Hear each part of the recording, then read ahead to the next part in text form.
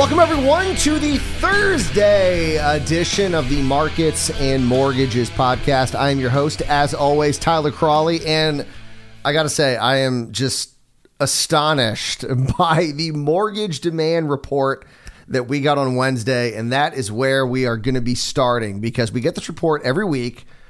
And last week, if you remember, we had a uptick for the first time in 5 weeks. Mortgage demand actually increased. And I was surprised because, let's face it, rates for the last 5 weeks have been going up. And sure, there's an ebb and flow that happens every single week, every single day. But you're just looking at what's happening with prices and rates, and you think, okay, demand is just going to continue to drop. And let's face it, I mean, 2 weeks ago, mortgage demand year over year, I'm looking at purchases, not refis, was down about 20%. Now, that's not bad, right? I mean, look where rates are. Well, rates have continued to go up, but demand for purchases is actually up again for another week. So that's a streak, baby. 2 weeks in a row, mortgage demand has actually increased. I was shocked by this. I was totally expecting last week to be a fluke, but no, instead we got another week of almost a double-digit increase week over week. So mortgage demand, this is from the Mortgage Bankers Association. Week over week, mortgage demand was up 8% after last week's increase. I'm amazed by that. And now purchase demand is only down 10%. Let me say that again because I kind of laughed. 10%. It is only down 10% year over year. And we're going to get to rates here in a second, and you're going to understand why I'm kind of laughing at just how astonishing that number is. Now, refis, yeah, they continue to plummet. They're not doing so well. The refinance index fell 3% and is now 77% lower. I will still be perplexed as to how that number is not at least in the 90s, but it's at 77%. And the refinance share of mortgage activity decreased to under 30%. It's now 29.7%, down from 31.7% the previous week. And this got a little bit of attention. The share of ARM applications, people looking for adjustable rate mortgages, was back over 10%. So it was at 8.1% the previous week. Now it's at 10%. So here's why I was laughing. So we know rates are going up. And remember, these are not my rates. I'm not telling you these are what rates are. This is what the Mortgage Bankers Association is telling us where rates are. And remember, the Mortgage Bankers Association, this is the rates from last week. And if you remember, last week was not good. We talked about the Freddie Mac data. The biggest jump, and I think it was 45 years, week over week, crazy jump before the Fed chair, Jerome Powell, spoke. Rates, they just jumped up. And so last week was not a good week for rates. So the Mortgage Bankers Association had the 30-year fixed up 24 basis points, which, like I said, I think the Freddie Mac data had it up like 30 points. So I guess maybe that's not so bad. At 5.98%. That is the highest rate since 2008 and is 270 basis points higher than 1 year ago. And so now you understand why I thought it was so funny that purchase demand is only down 10%. I mean, we talked about the existing home sales report from Tuesday, and it showed that home prices were up anywhere from the South is up 20% to, I think the worst case scenario was the Northeast was up around 7%. So let's just say we take those two numbers and say, okay, home prices are up about 13, 14%. The interest rate is up 270 basis points. And purchase demand is only down 10%. I'm sorry. There is a lot. I told you this, and that's why it's very important to look at all this data. And it's important to listen to this podcast because I look into the data and I tell you what's going on. And what was my main point from the existing home sales report? The inventory levels were rising, but it wasn't a lack of demand. And you can look at that because inventory levels rose, but time on market declined. It fell by 1 day from 17 to 16 days, month over month, which tells me that more people are listing their home. They're like, hey, I want to cash out the top. But there's still a lot of demand to buy homes out there. And the fact that purchase demand is only down 10%, with prices up around 14% nationwide year over year, according to the existing home sales report from the National Association of Realtors on Tuesday. And we got the mortgage rates up anywhere from 270 to 300 basis points, depending on what data you're looking at. And demand's down 10%. That's a pretty, I mean, I get the whole purpose of these rate hikes and everything is to slow the housing market. And my God, that's what we want. We all want that. Everyone in the business wants that. Buyers, maybe homeowners don't want that. They want their equity skyrocketing. But here's the problem. You really can't tap your equity. I mean, maybe you can find a home equity line, something, if someone's offering it, a lot of banks aren't offering that anymore. So maybe you can find that. But no one's doing cash out refis with rates up at where they are. But I mean, it's good. It's a good cushion. I mean, it's an emergency fund. If you need it, you can take advantage of it, even with the higher rate. But the fact that purchase demand's only down 10%, that's amazing to me. Now, here's some other good news. Here's some more good news for you. Joel Kahn, the economist over at the Mortgage Bankers Association, had some good news for potential buyers. So if you're a potential buyer out there, you're like, man, when are these prices going to fall? They keep moving up. And I mean, let's face it, everyone's planning for some type of a correction. I think the latest data I saw was showing a 10% year over year increase, which, considering the fact that we're on an annualized rate of around 30 to 40%, we could see maybe some price drops at the end of the year. I don't know. That's just going off the data that is being put out there. But the average loan size, according to the Mortgage Bankers Association, was just over $420,000. That is actually somewhat below the $460,000 peak that we saw earlier this year. So that's potentially a sign that home price growth might be moderating. But one of the other benefits, did I say moderating? I think I said monitoring. Moderating. And one of the benefits of this is it will also encourage buyers to make homes at that price point. Because for the longest time, home builders have been encouraged to build pricier homes because that's where the market was going. But if you start seeing more of that kind of mid-level price range, that's where builders are going to go. Because remember, that's where builders follow the marketplace. You know, there's this sort of like idea that people that build apartment complexes or homes or whatever, they just do whatever they want. They don't look at data. It's like, no, they look at data. They know where the home markets are going, where the buyers are.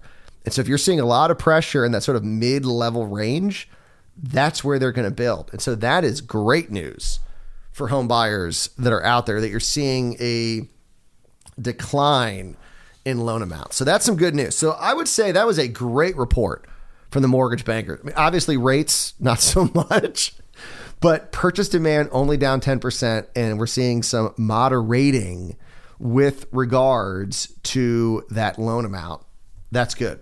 I will take that as a win. So we're starting off with some good news, but unfortunately, we also have some bad news.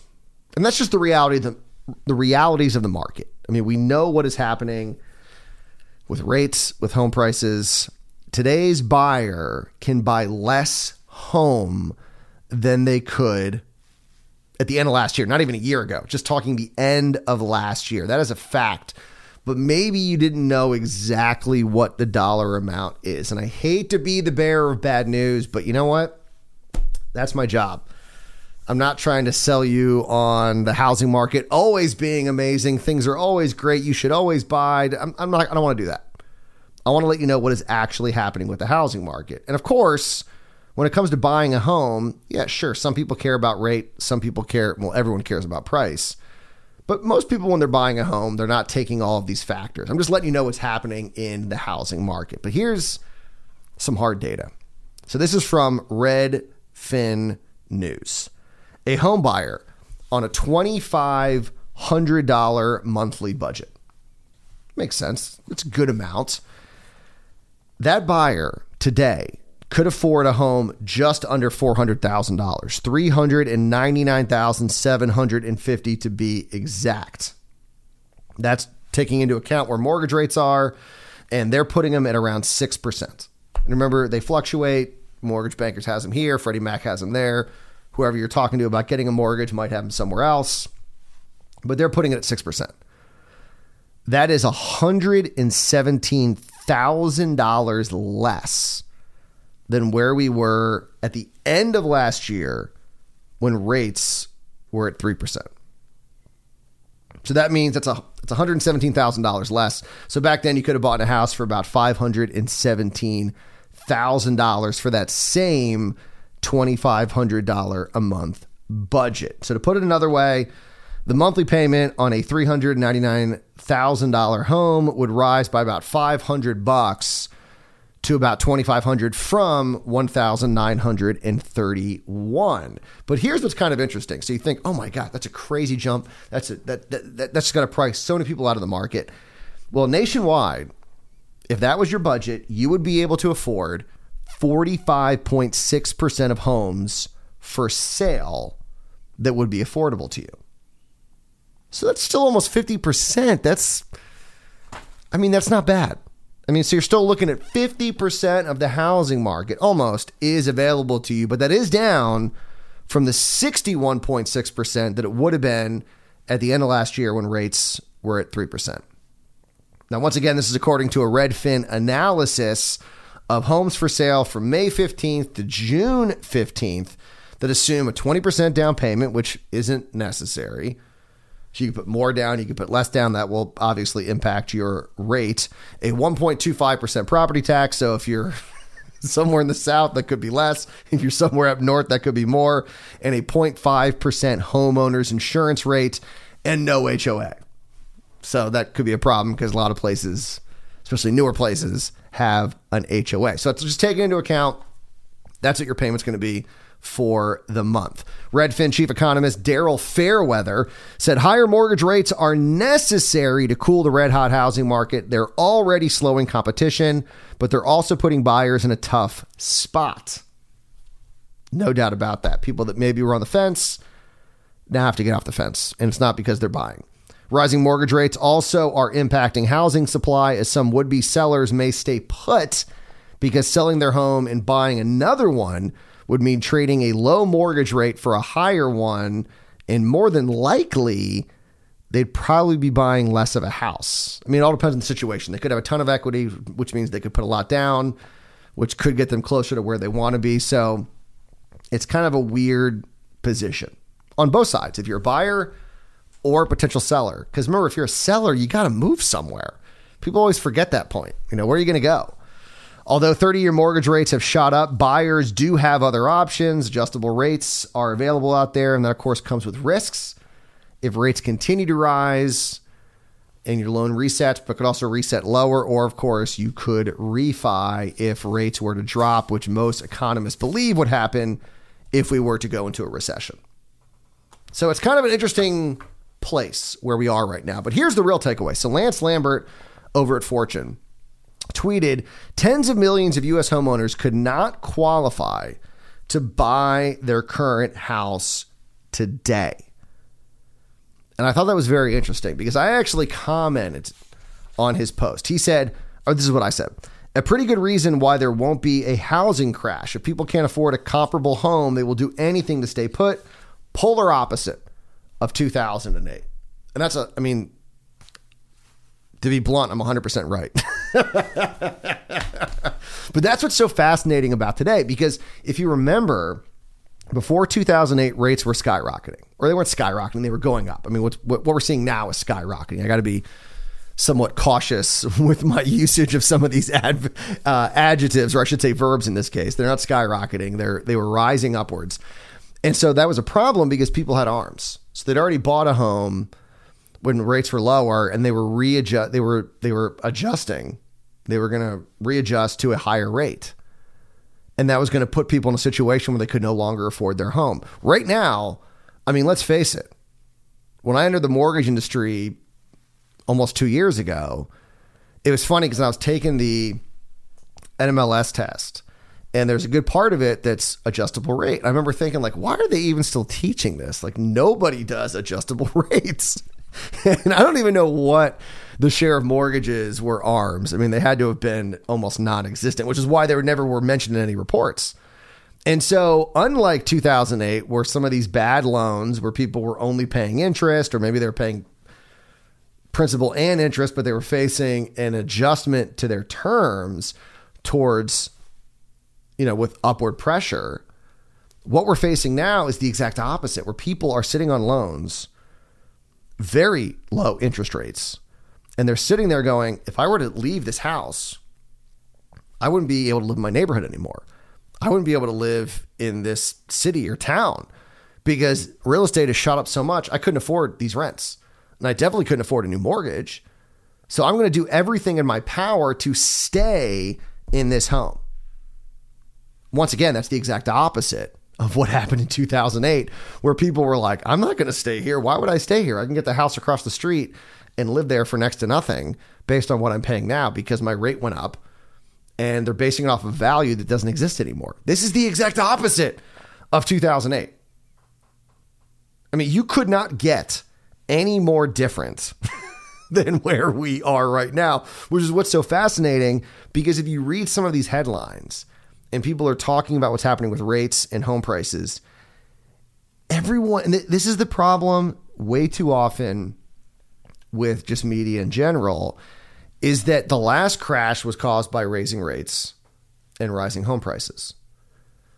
But the X factor was the adjustable rate mortgage, which it's existent now, now that rates have moved up, but it wasn't in existence then. Or flip that. It's not in existence a couple years ago.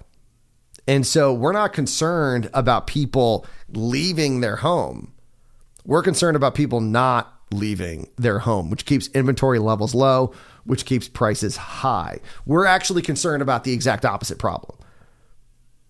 Because, I mean, people are sitting on 30, 40, 50, 60% equity. Even if we did see a price correction, they are sitting on a ton of money that they're not just going to leave behind, and a low rate and a low price for that loan.